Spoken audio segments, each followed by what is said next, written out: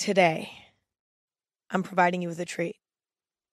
Today, we're going to be talking to my very own father, Michael Chamberlain, also known as Chamberlain Paintings on Instagram, also known as CP by close friends and family. It's long overdue for me to talk to my dad because I don't think I would have a podcast without my dad. It's very similar to what it sounds like when I'm talking to my dad on the phone. You know, similar topics, similar opinions, similar ideas, similar hypotheses. Moral of the story is it's long overdue. And he only has one kid, and it's me, and I am a full-time job. But he's also an oil painter. He creates YouTube videos.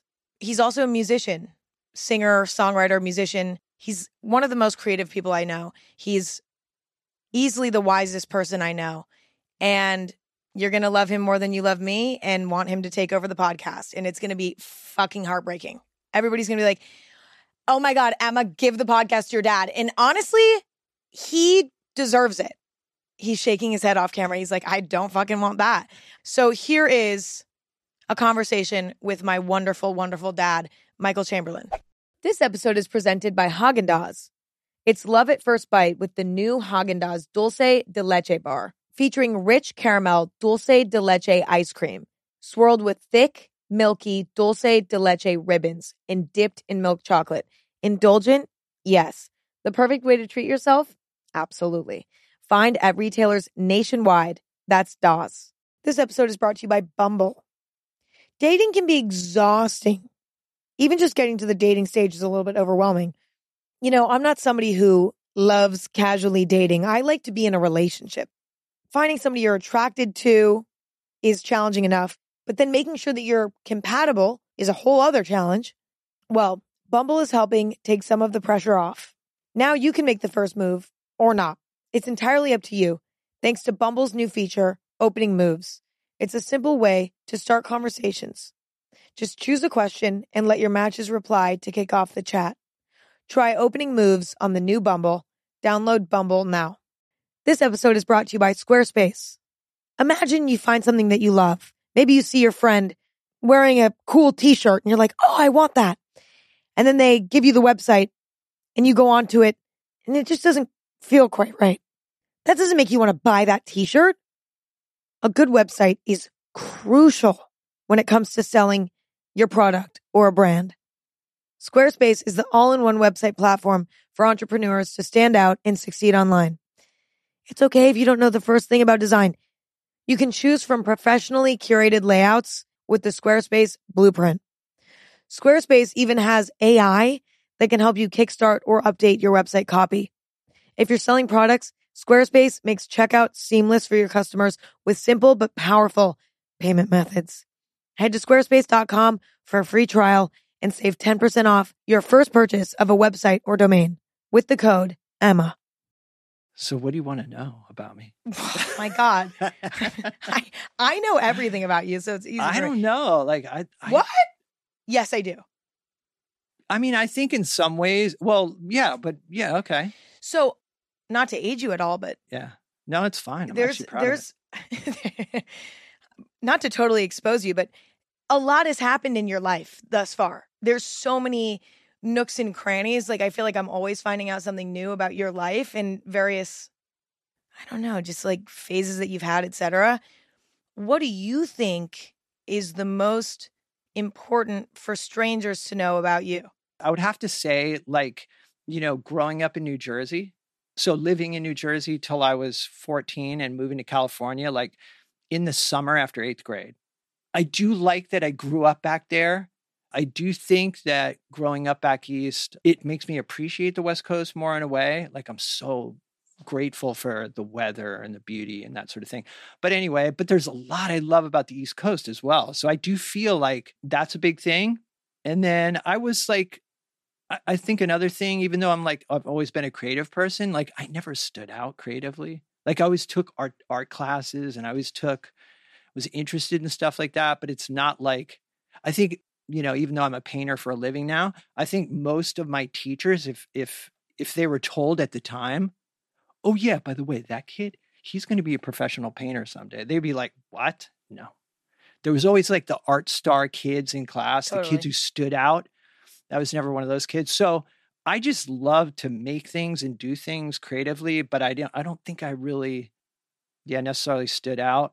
I went to San Diego State for 2 years, really enjoyed that, but then left early to play music, moved to San Francisco. And there I once I started playing music and playing in bands, then I started meeting other musicians, and I lived in the city. Sorry, I'm So, burping. Yeah, oh, that's all right. I'm used to it. I know. Well, you burp more than me. Do And I? louder and See, louder. it's like so natural that I don't even notice. If No, somebody you don't, asked me, but I'd be like, I don't think I ever burp. You know when somebody sneezes and they like make it super loud, and you're like, that just didn't need to be that loud. That's right. You do that with burps. Like you burp so fucking big. For the theatrics, I must have got that from my mom.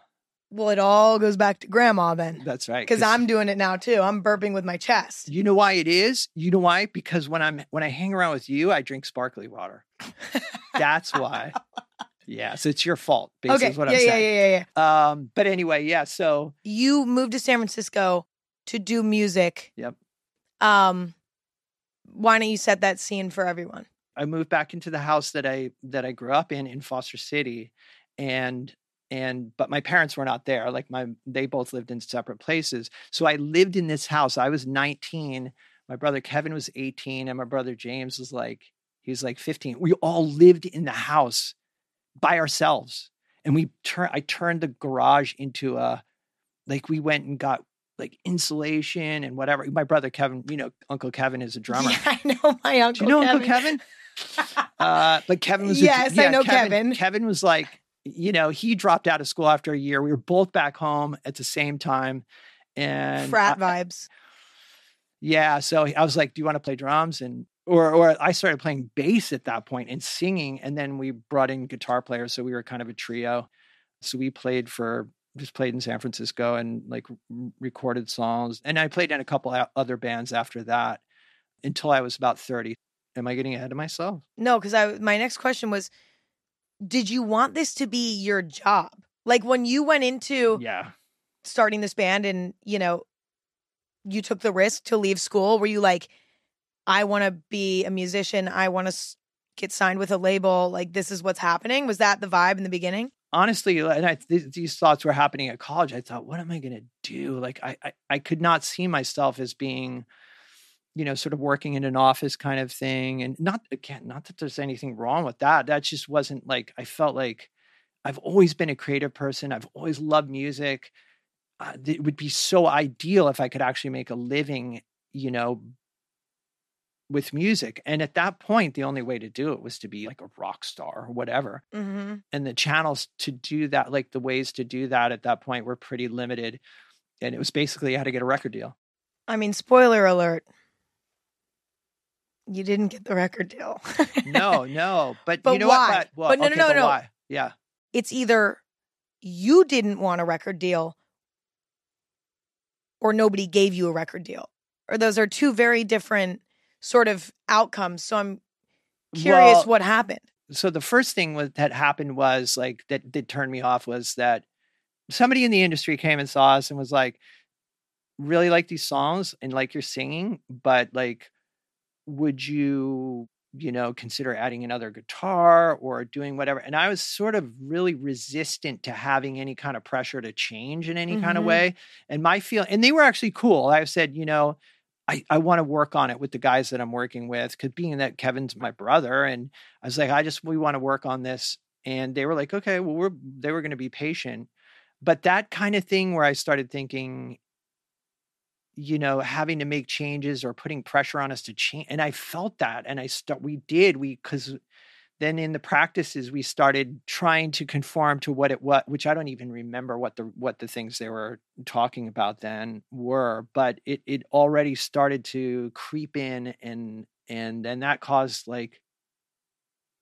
pressure, or it changed the vibe of the band too. Yeah. And I wasn't experienced enough not to let that happen, because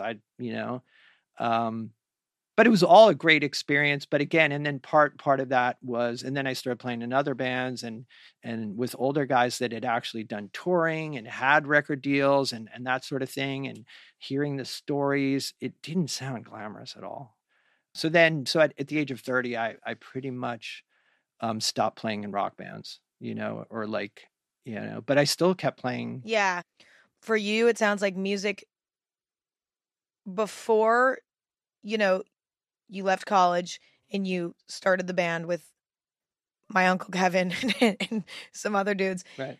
Before that point, music was a hobby for you. You just enjoyed it. Yeah. And then it was like, okay, wait, maybe this is my job. And then it went back to just being a hobby again. Yeah. But the other thing too is I think that when you're 19 years old and you're looking at like, I'm going to have to support myself. I think that there was so much, like I was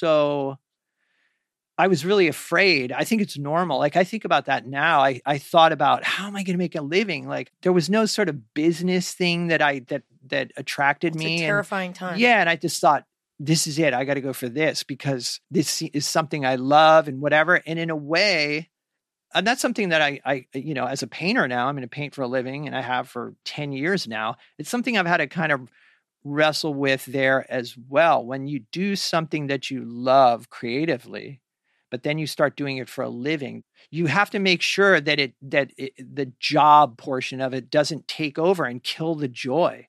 And that's something that is, it's a delicate balance to do that.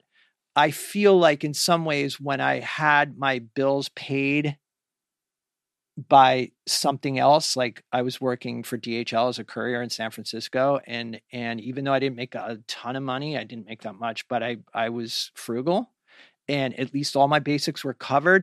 I just felt like I can just be creative for fun. Mm-hmm. And it's much more enjoyable not to have that pressure to sell it, And so I do think that, if the money comes as a result of just you doing what you naturally do, then that's a gift and that's great.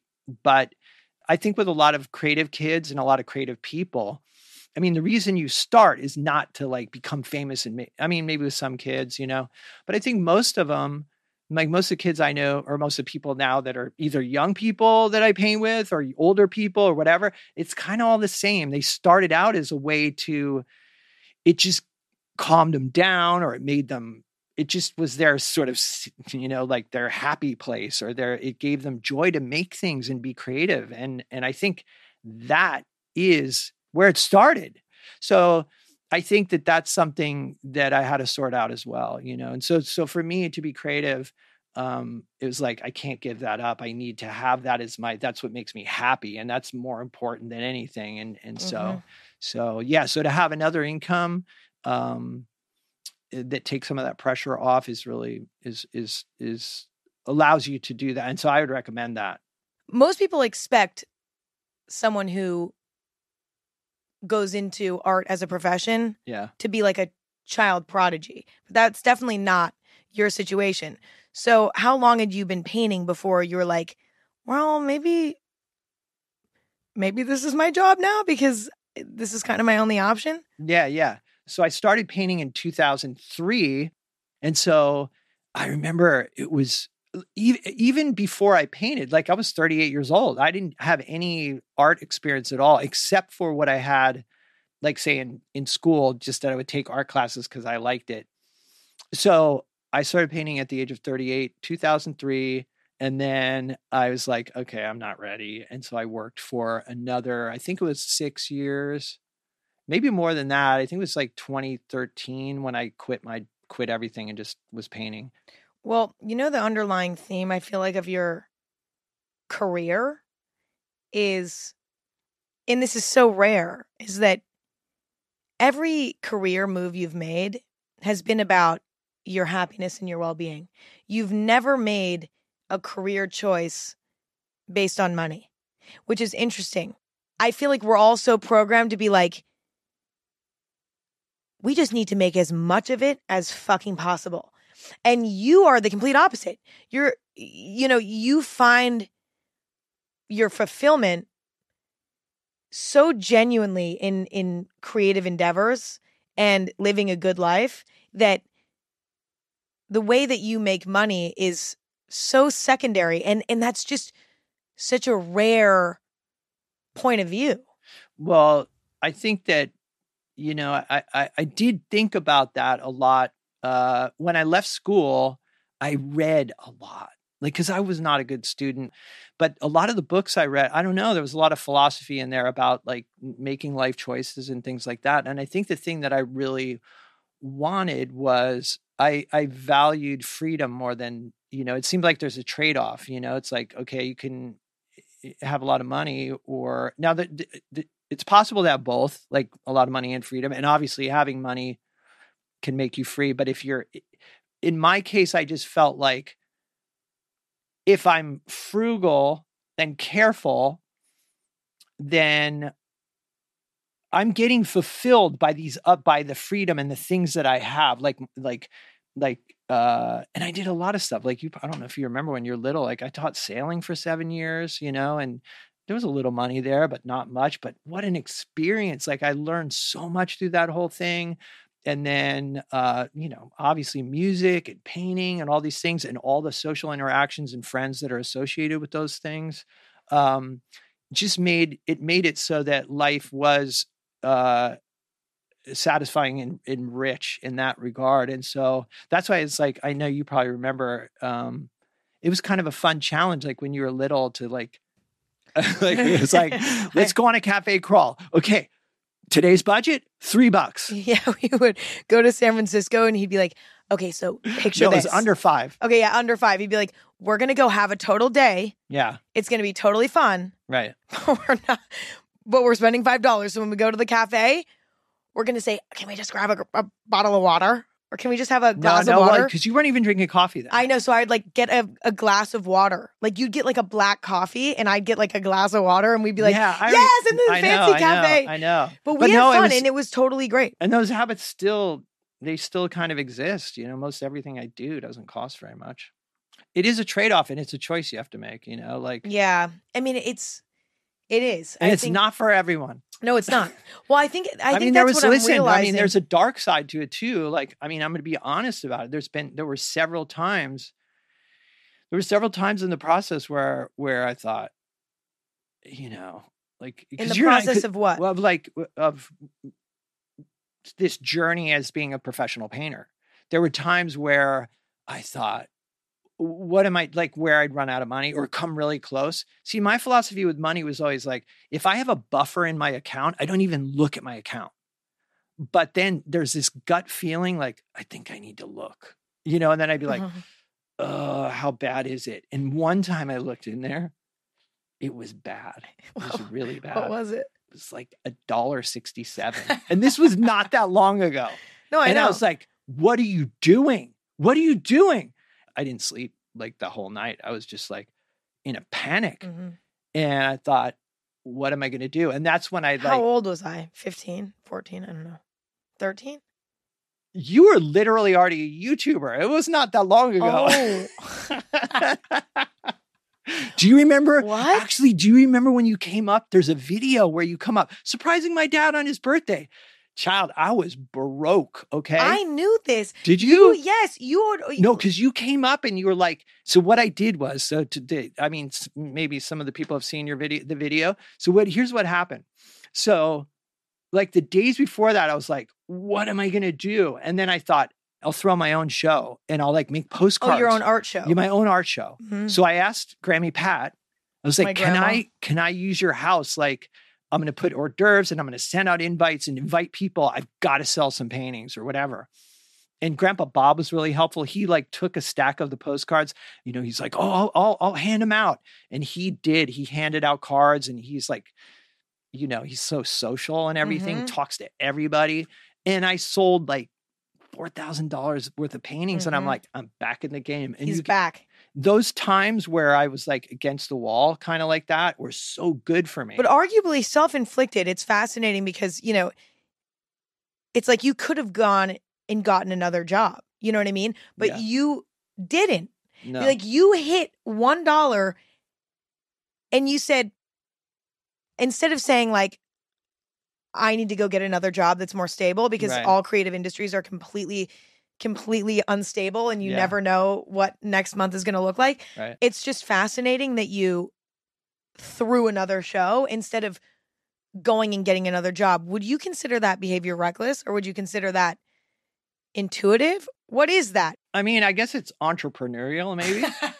Because it really is. Like if you're going to be, and I think too, if you're going to be successful as a creative person, you have to be as creative about how you make your money as you are with your art. And that's where like YouTube came in. That's why I was interested in YouTube, obviously.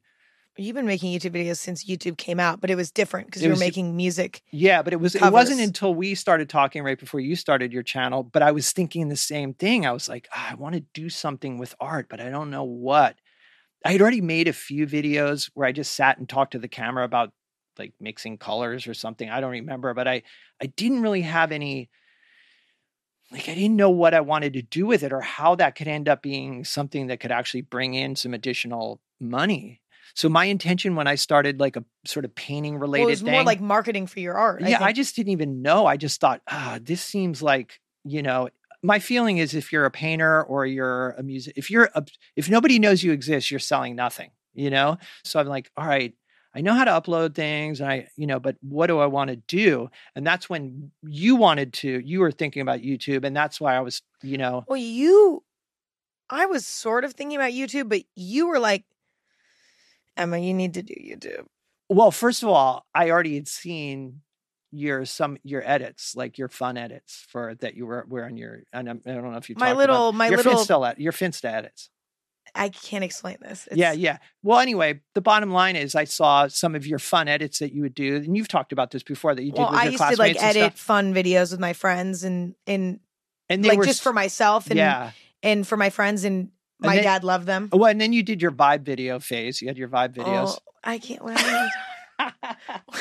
But those were good too. And I was like, damn. I used to make friends and I used to make these videos that would be like slow-mo of us like vaping. Totally. It was but the point I wanted to make though is like some of them. They were honestly a vibe every time. But those were well done and those were cool. But the ones I liked, so you had two sort of video approaches. One was the vibe video, which was like maybe trying, like it was kind of cool, whatever. It was totally indie sleaze. Yeah, it was like trying to be cool and everything. And also wearing my Lululemon leggings, like trying to be like so fucking like cool. But the thing about those is the edits on those were good. Like I could see, I was like, wow. Okay, the timing was good. Yeah, and the music, and I was like, okay, it's a vibe. These are like vibe videos. Right. But the other ones that I liked that were just you being a goof. Yeah, and like friends goofing around and like zooming in on the funny shit. Yeah. And just like, I just remember one where you guys were in the gymnasium at high school and like, oh, this was so great. And you had like, I think you set up. We were bowling with chairs. Yeah, but what was it? What did you set up as bowling pins? Okay, so basically what happened was we put a bunch of chairs. Set up as bowling pins. And then there was this like rolling thing that it was like a flat, like it was like a rolling device that they were using to like transport something into the gymnasium. And so then we would take turns sitting on that rolling device and we'd push each other into the It was like chairs. human bowling. Yeah, this is what happens when you go to Catholic all-girls school and you can't flirt with boys. You have to fucking play human bowling because you're so bored. But I remember watching it and I was like, yeah, you guys are laughing and somebody would get on, it's in a gymnasium. So it's got that nice, like slick floor or that smooth floor.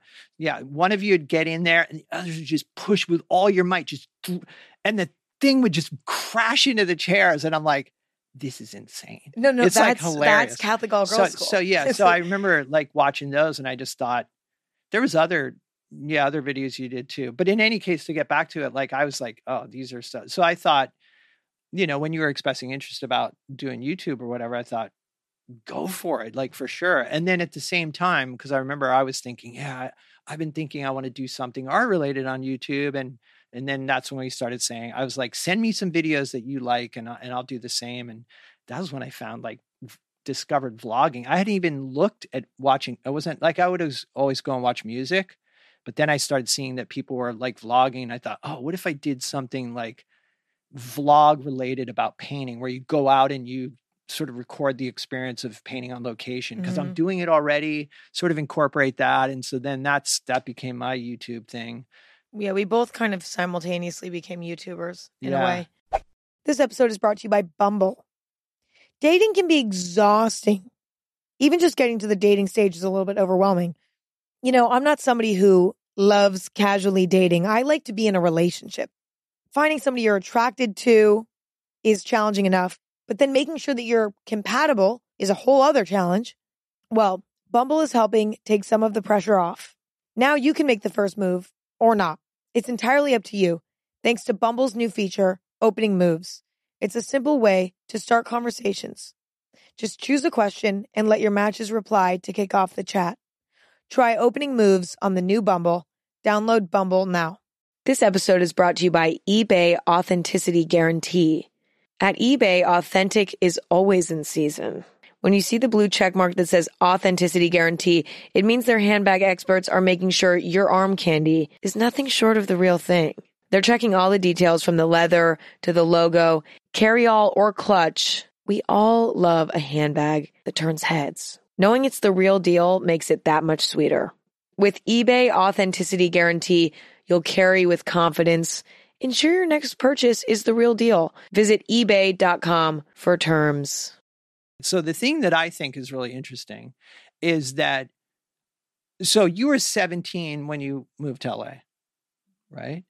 And I knew people who were musicians who moved to LA. To me, the thought of moving to LA by myself, now obviously, just so that that your mom and I don't seem like negligent parents or whatever, we were going to be like, all right, we'll take turns being down there to make sure that you're okay. I remember you called me and you said, I'm moving to LA and you can't say no. Yeah. Right? Yeah. But my question is, did you have any fear about moving to LA? I mean, it's 6 hours away at best. In the car. It's like almost 400 miles. From where I grew up. From the Bay Area. Yeah. So it's quite a ways. I think it was a combination of a few things. I think number one, I was aloof to, moving to this big city as a 17-year-old, like what the dangers of that even are. I think I was aloof to it. But then I do think that I was running on adrenaline, and it's like, wait, hold on. I've just spent the last year of my life not in school. All of my peers are in school. I've been alone, not socializing with kids my age very much. The only time I get to is when I'm interacting with my peers who are also, in this industry. I felt like, wait a minute, this is my ticket to being a social being again. Like I want to be around people. And I was starting to get recognized by fellow YouTubers at the time. And I was like, that was so exhilarating to me. All these people I'd been watching on YouTube forever are now like, we watch you on YouTube. And I was like, I can't handle that. I have to move now. And I was like, I don't care about being famous, but the thing that really put the fire under my ass to succeed at it was to be friends with these people that I watched. Right. Like, it's almost like that motivated me more than anything. And I wasn't like super fangirl about it, but it was more like, oh, I genuinely think that these would be good friends. Like we also have a common hobby in a way. Right. Oh my God, how special would it be to have friends who have the same passion as I do for creating a video? Like that's so cool to me. Like I wanted that so bad. That is the one thing. Like I think when you called me, you were expecting me to push back on that.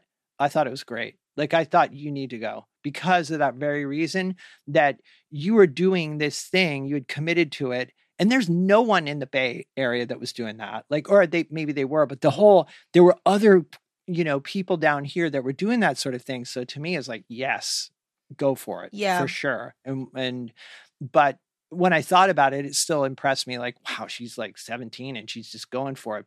And you're right. Like, I think I thought about this too, when I first came down to visit. You're not somebody who's moving to LA to get into the industry. You are already in it. Right. And it was almost like overdue. Yeah. Do you know what I mean? It was like overdue that you got down here where other people were doing things, and because immediately you hit the ground running. When you came down here, Well, it was automatic. It was- I did yeah. have things to do. You know, it was like somewhat easy for me to make friends because at that point I was peers with these kids. It wasn't like, well, it was you know- clear to me because what did I come down? I came down with you, like your mom and I would take turns, but even before you moved down, I came down with you. And I remember you had constant things going on. It was nonstop. And I don't even think you expected that first time. there was almost too much going on. I remember losing focus easily. Like it was like, you know, there were so many kids that were like, you need to come out and do this with us. You need to come out and do this with us. You need to come out and do this with us. And it became hard to balance, you know, that social life with like, wait a minute, I still have to do what I came here to do though. Yeah, And I will say I got lucky that, I think I lost my footing quite a few times throughout the journey, but I never lost my footing to a point where it was irreversible. It was unfixable, you know? And I think naturally when you come into your career, when your brain is not fully developed, it's like you're just due to. My brain still isn't probably fully developed. I mean, that's what I was saying. Sake. You have to make part of any.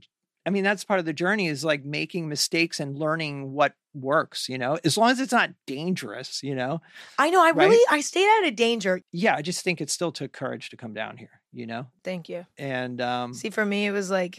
It was just like. It was like holy shit. Yeah, and the other thing I was going to say too is this is another thing that I observed is that, and you can tell me your take on this, but when it came to all of this, it wasn't like, I never felt like money and fame was something that was not the point of you with YouTube. YouTube for you was almost like this, and correct me if I'm wrong, but you saw videos or you saw things where you're like, that's cool. I want to do that.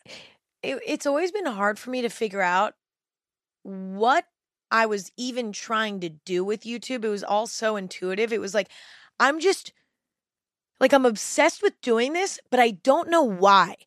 It's like with YouTube, it's not obviously creative. Does that make sense? It's not obviously creative. I did not understand, like, why does this creatively fulfill me? Yeah. And up until recently, I was kind of unsure.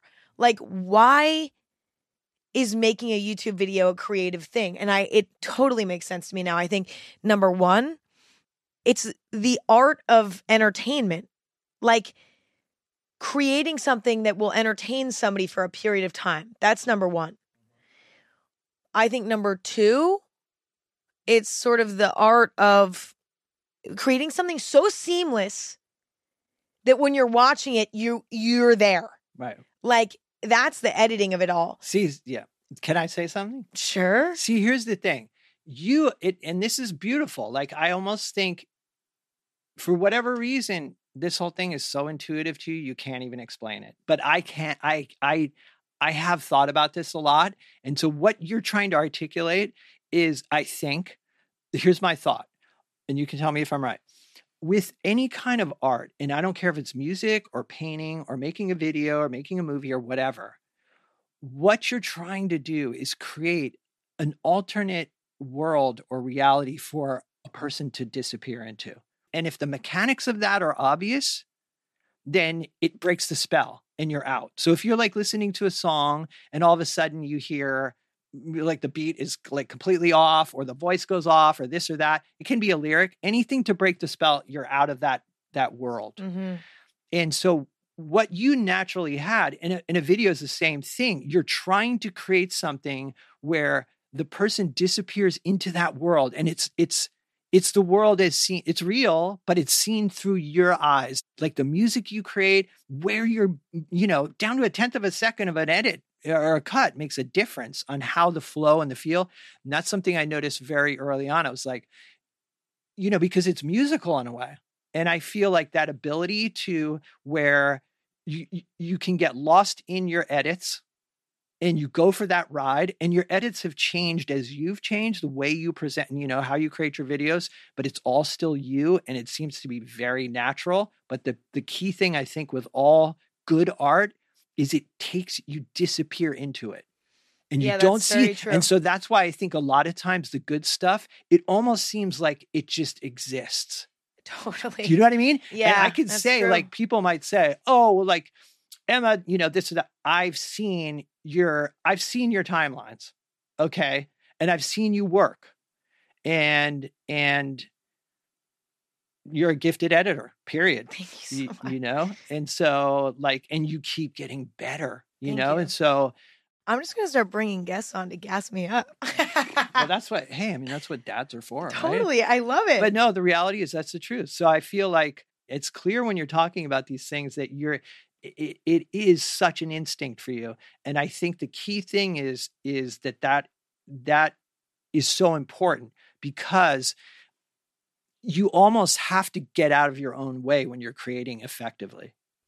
Okay. Mm-hmm. So like the flow state where you are creating is when you're in that moment where you're entertaining yourself almost. And it starts there.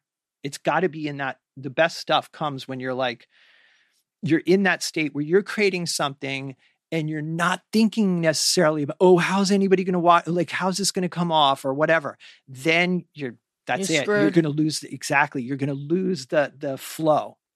I think that's why you really have to enjoy it doing it. And I think this industry is fascinating to me because, and this is not to insult anyone at all, but I think a lot of people want the end result, which is being famous. And then they choose a creative outlet that they're like, well, this one maybe is my favorite, so I'm going to try to do this. The unfortunate thing about it is that I really don't think it can be forced. And go on. Yeah, no, I mean, I was going to say, because that's such a good point. And the point I want to make about that is, you're right. There are a couple options. What I've noticed is there's the flow state where something comes from something authentic. And it has vulnerability. It has uniqueness that is as unique as you are as a person when you're channeling that part. But I've noticed with any kind of art, music, etc., there is another way that's easier psychologically. Well, I'll just say this: style formulaic? And technique. Yeah. Okay. If you you can. There are so many tools we have now, and even, you can rely on fluff. Yes. It's like all style, no substance. Yes, exactly. That's really what, yeah. Exactly. And I'm almost the other way. Like, the stuff I like is almost the opposite, where the substance is good and the style and the other stuff is played way down. That's kind of why when it comes to like everything I do, I would say across the board, I am really diehard about using the bare minimum equipment, having like the lowest quality. The setup that we're using right now for the podcast is gorgeous and nice, but when I'm at home, it's much more basic, but it's not too fancy. Right. And I think there's two reasons for that. Number one, because it's just easier. You can waste so much time making sure your super fancy camera is all charged up and in focus. It's like, no, fuck that. Like, let's just use the easiest equipment possible so that we can just go. Like, let's just go. That's right. That's number one. So it's just like for ease, because then you can be much more spontaneous and whatever. But then I also think, being able to make something that is good and effective in my eyes with non-fancy equipment, it like forces me to create the substance. Does that make sense? Yeah, no, I'm not getting lost in the sauce trying to make it look super crisp, super perfect, super whatever. Because the reality is nobody cares. It makes no difference. It really doesn't. That's what's fascinating. If I used to say, okay, and I've been thinking about that a lot lately. Like, I like the idea of writing a song and recording it on my phone. If it doesn't work like that, then it's not working.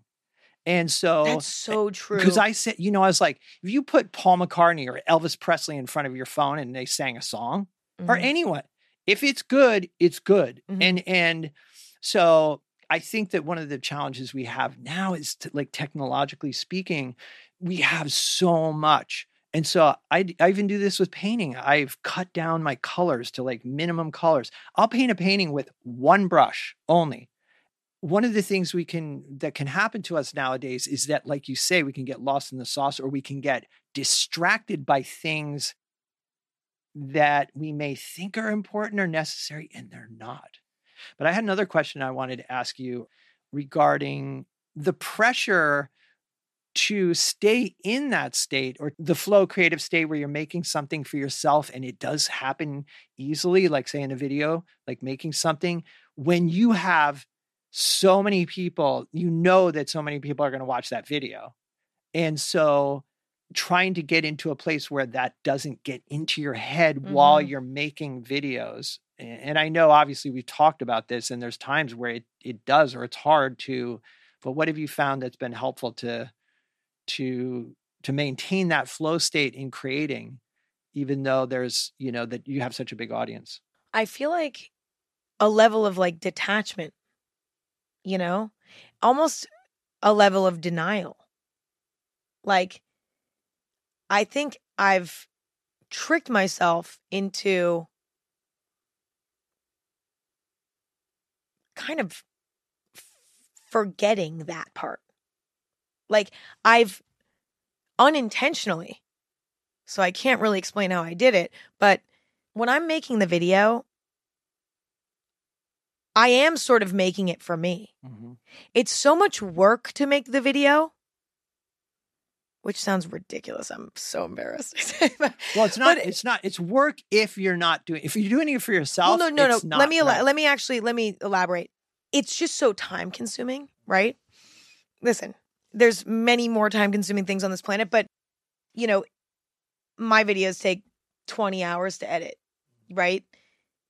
You won't make it through. You won't finish editing unless you're doing it for you. Yeah. Because it's a very tedious project, It's like I can't even finish it if I'm not doing it for me. So that explains I don't know, probably 50 videos that have never gone out, because it's just like I wasn't in flow with it. Yeah. I can't finish it if I don't get into that.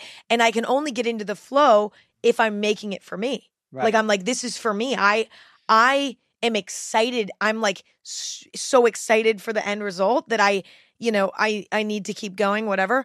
And that seems like that's what brought you back, to recently, was that just needing to return to that creative outlet that made you happy. Well, I think the reason why I was off of it for so long was not because like editing the video wasn't getting me into flow state, because I definitely think I was actually able to get there. It wasn't the editing that was a problem for a long time, but rather I didn't want to be on camera. And so that was the challenge. Like, if I were to have been given a video of somebody else to edit, and I was excited about that video, I would have been able to get into the flow state and be excited about it. It was like, I don't want to be on camera. I don't want to look at myself. I don't want to talk on camera. I can't. So, and those are two separate things. Like, that's what's interesting about it. It's like, there are two key variables when it comes to making a video. It's like, number one, I need to be in a space where my energy is just good. My energy just needs to be good. And I need to have things that I want to say. And I need to be an energy that somebody wants to be around. But then also, I need to be making a video that I'm excited to edit. So it's those two variables. And I found that now I'm excited about making videos because it has nothing to do with money. I'm not doing brand deals anymore on my YouTube. My YouTube is now my playground completely. I've removed all industry from it completely. There are moments when it's like, I work with Levi's. I'm wearing a pair of Levi's in this video anyway, right? Let's shove it. Let's throw it in. Right. But it's like the industry is completely removed from it. Yeah, for me, and that's an absolute privilege. Like, I am so grateful that I'm able to do that, from a financial standpoint now where, Right. I don't have to make money from YouTube anymore. So now It can just be a that just can be creative fun. outlet. Yeah. It's back to being my little playground. And I really think that's what's so wild about it is it's like YouTube became my job. Inevitably that challenged my relationship with YouTube.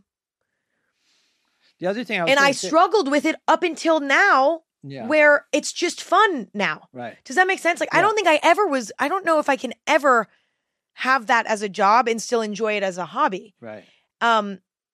Like I don't.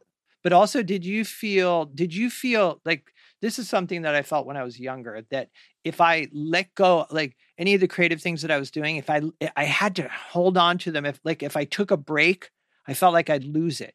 So I was always nervous during breaks. And what I've found as I've gotten older is that breaks are essential, because if you're not growing as a human being, your art isn't going to grow. You have nothing to pull from. No. And so you go so I find that the best way creatively for me is to do a push when I'm feeling it, when I'm like, all right, I'm ready, do a big push and then take a break and do, and not feel bad about it and not feel, and I know when I hit that wall, when I'm like, okay, I'm done. I can't, it starts taking a toll on me emotionally or what, or and I just feel like, okay, I'm ready. But the thing that in the past is I felt like I couldn't let it go. Like if I stopped, then I'd actually lose what I had. And the reality is every time I came back after a break, even with something like painting, there was times where I just, for whatever reason, I was working on music and I didn't paint for 2 months and I come back and I've grown and doing other things and engaging in other things. I mean, it's ridiculous, but all of those have helped, When I first started surfing, I didn't do anything else for like months. No music, and even that changed my approach to music and art. It's all of it's interlinked. If you're just doing your art over and over, you're going to run out. Like you need life. You need it. Life to bring into what you do. But the point is that living life it fuels your creativity. Well, that's why I think, the ultimate goal when you're in a creative industry at all is like, get to a point, where you can set things up from the get-go to a point where you have space. You need to give yourself space. And that was the thing that was so challenging about, I've been on some sort of weekly calendar since I started, whether it was with YouTube or it's with podcast, and it's definitely, it's challenging. And I think now I'm at a point where I know how to create space so that I can go live, sure. But it can be really easy to sort of just get on a hamster wheel and not be able to get off. And then, but you end up running yourself into the ground and but you also stunt your growth. Oh yeah. And also the other thing I was going to say is during those breaks where you are getting that fulfillment, that's also like the way I look at it, that's input mode right there. That's when I'm listening to tons of music or looking at a bunch of art, and it's like priming the pump. Yeah. And also living, whatever I'm doing, whether it's hanging with friends or whatever. I mean, for me, I kind of ping pong between these different things, but yeah, those breaks away from it are like input mode. And that's really cool. My input mode is so different. Is it? This episode is brought to you by Squarespace. Imagine you find something that you love. Maybe you see your friend wearing a cool t-shirt and you're like, oh, I want that. And then they give you the website and you go onto it and it just doesn't feel quite right. That doesn't make you want to buy that t-shirt. A good website is crucial when it comes to selling your product or a brand. Squarespace is the all-in-one website platform for entrepreneurs to stand out and succeed online. It's okay if you don't know the first thing about design. You can choose from professionally curated layouts with the Squarespace Blueprint. Squarespace even has AI that can help you kickstart or update your website copy. If you're selling products, Squarespace makes checkout seamless for your customers with simple but powerful payment methods. Head to squarespace.com for a free trial and save 10% off your first purchase of a website or domain with the code EMMA. This episode is brought to you by BetterHelp. When you're feeling down, sometimes it's good to be alone, but talking can also be a big help. Keeping everything bottled up is not great for your health. It would cause me a lot of stress and anxiety. It's almost like, I use this metaphor a lot, but it's almost like carrying a backpack around. And when you have stuff bottled up, it gets added to the backpack. And when you talk about it, you get to take it out of the backpack. Now the backpack's a little bit lighter. Once I got older and I learned how to communicate, I never stopped because I like having an empty backpack. It just feels better and my quality of life is better.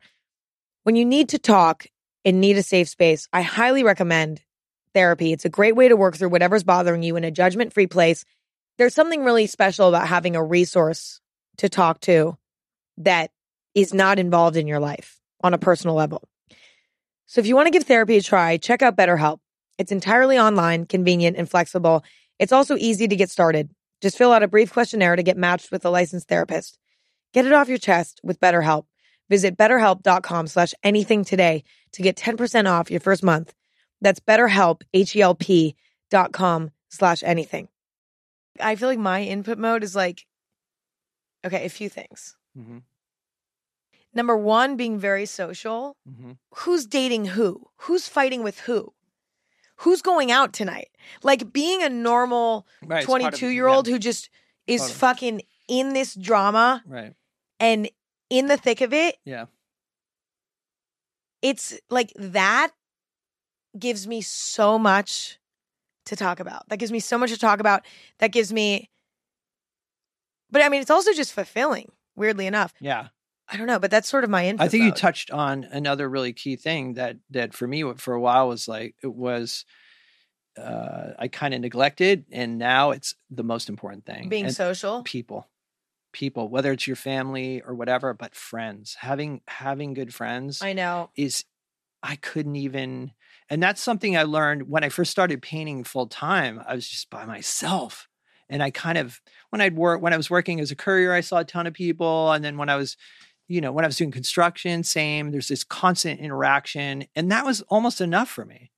But then when I went to full-time painting, it was not good because I didn't have any interaction. So it took several years, but now I realized people is the most important thing, period. I agree. I completely 100%. agree. Having good relationships with friends who are, and you got to choose your friends carefully. Like, cause if you're a creative person. Well, not even just your friends. It's fucking everyone. It's your friends. Yeah. It's who you work with. Yes. It's who you date. It's all of it. Yeah. Cause I do think, you don't want to be around.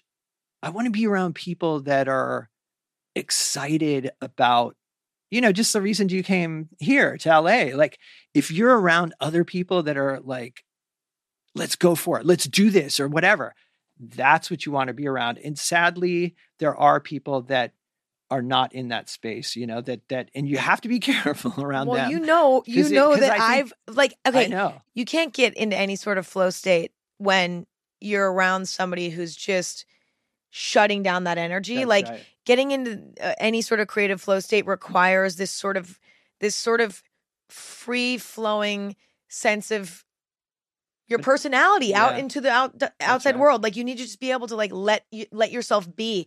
And when somebody's, around you and they just dull that. And I mean, you've seen this happen to me throughout my career where there's a bad apple and I can't fucking do anything. But I'm out of a job. Like, what I would say, one thing I have noticed that I've actually learned from you this way is that, and again, you run on instinct, but like if you sense that, they're out.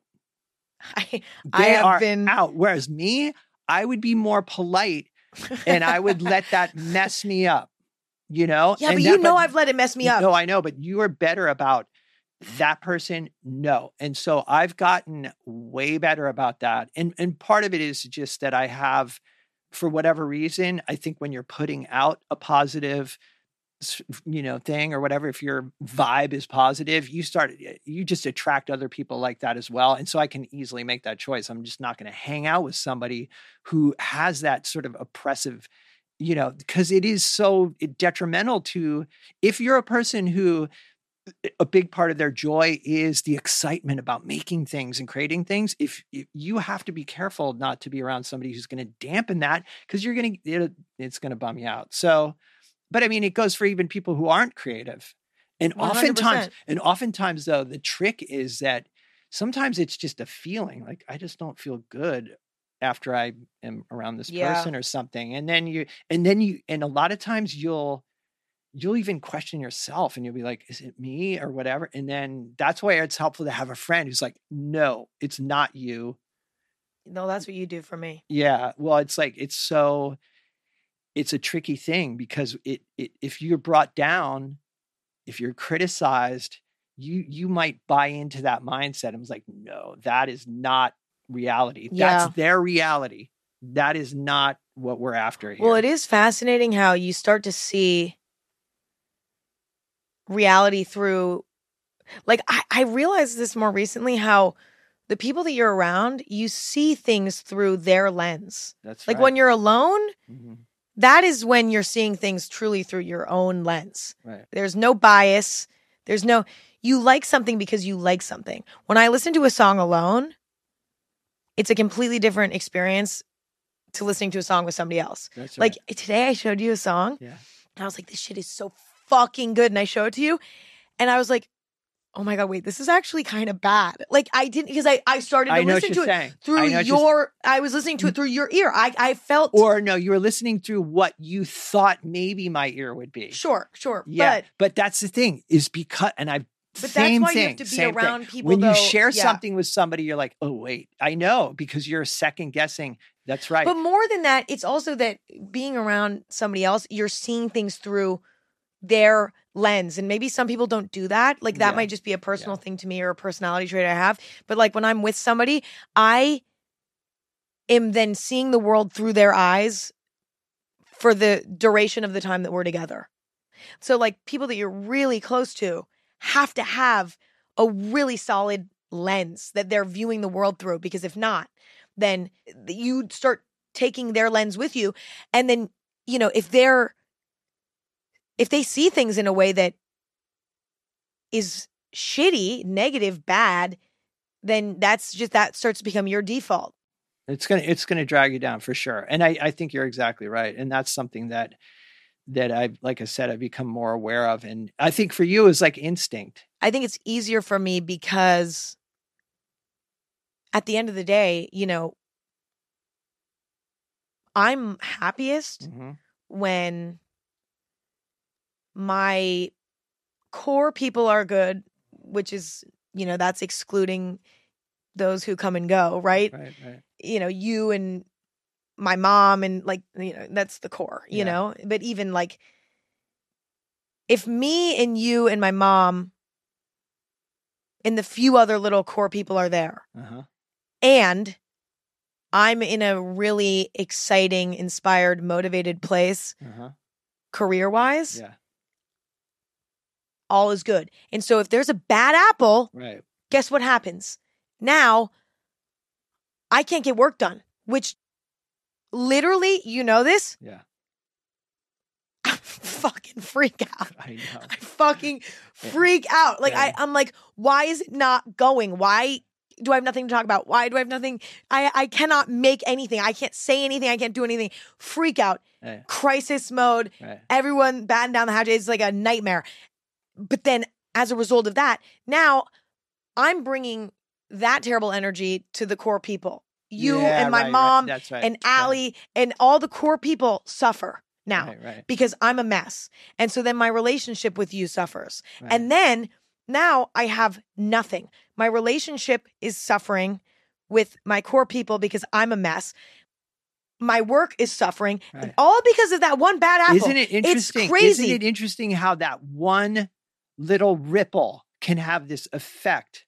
That's very perceptive. I haven't even thought of it in that terms. I just think that. But that's why it's so easy for me to be like, holy shit. Good point. No. It's like, but for me, it's life or death because I need those foundational pieces of my life to be intact. And so I'm so hyper aware of, but see, there's been moments in my past where there's been a bad apple Yeah. and I know that this apple is bad, but I let it fucking go for too long Yeah. because I'm like, I don't want to let go of this person. Like, you know, and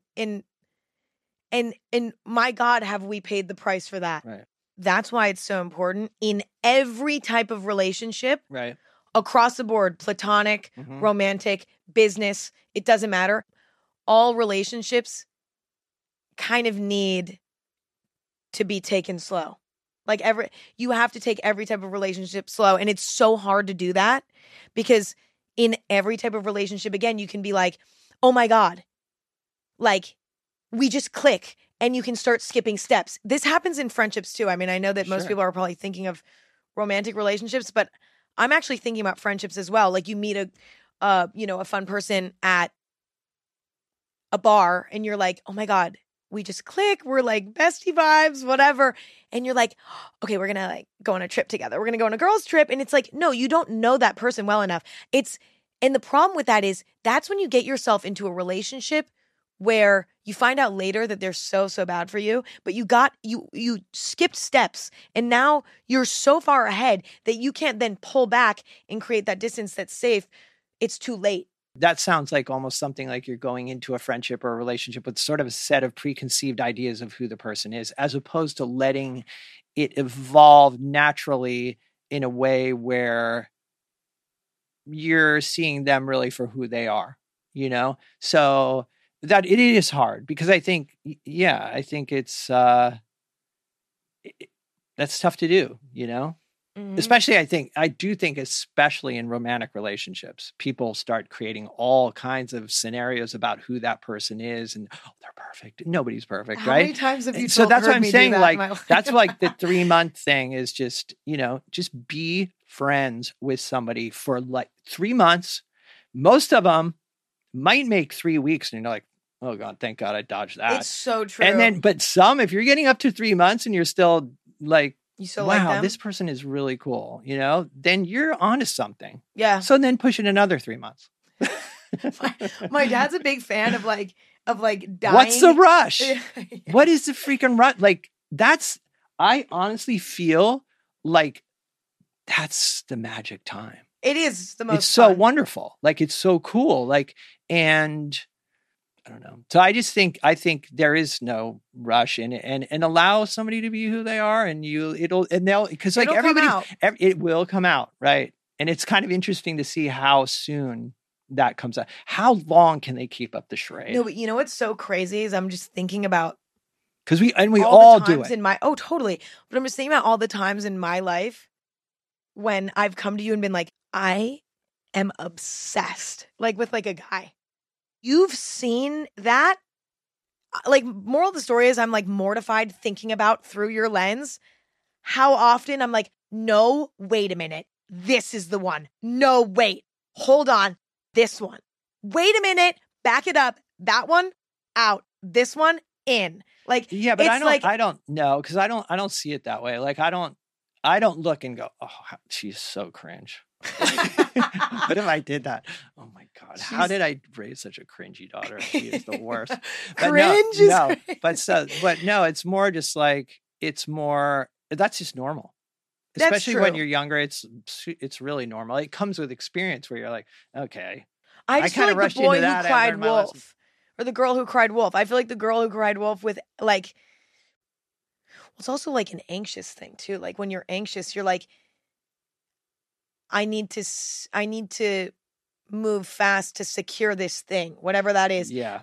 I think what the rush comes from a lot of times the rush is, I have a void in me and this is going to solve my problem.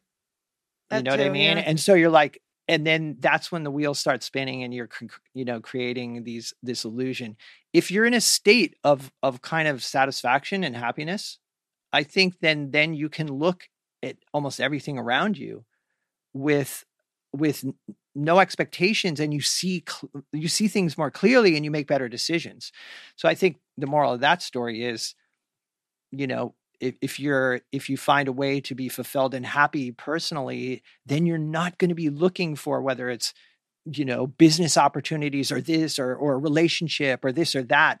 to solve that problem, and you end up rushing in and It making is bad the decisions. ultimate challenge in life For to sure. reach that state. For sure. And to be honest, you're one of the only people I've ever met in my entire life who have successfully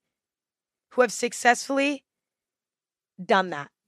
Yeah, but I mean, it's just if it's not happening by this age, I mean, it's a lot of years of doing exactly that and learning from the process.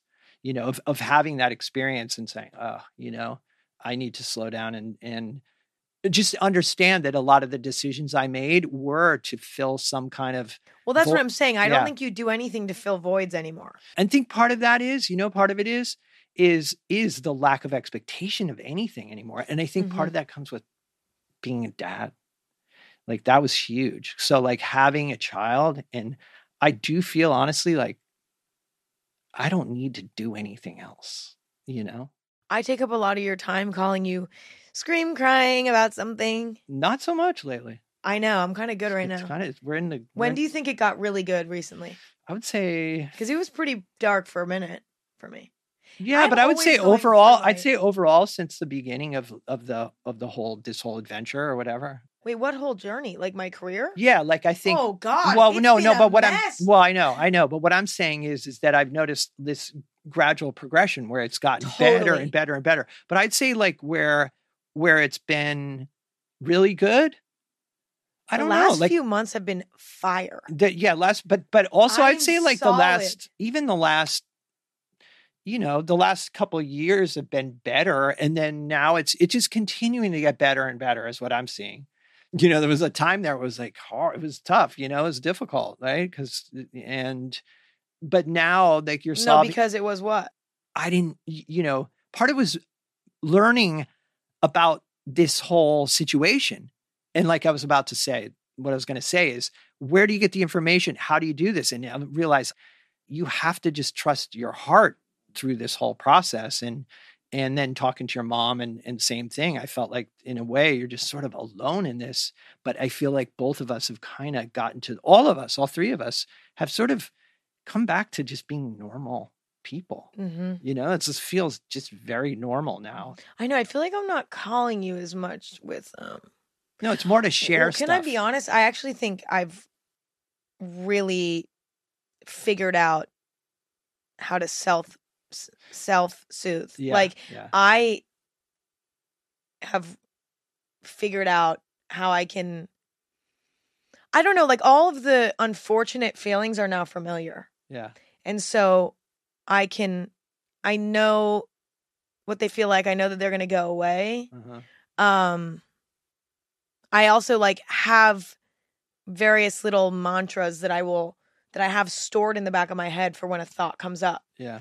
Like when I'm getting really anxious about, you know, like how I feel overexposed and stuff, for example. Like I feel so exposed. Yeah. But I think the hardest thing for me is like just being, it's just that I think this job, you know, exacerbates various mental health issues I already had. Oh, like I mean, yeah. being an anxious and depressed person, I think it can, mainly with anxiety for me though, it just really sends me. And but again, those things I'm figuring out how to. But I think we're all challenged by those things, myself included. I don't think anybody is not.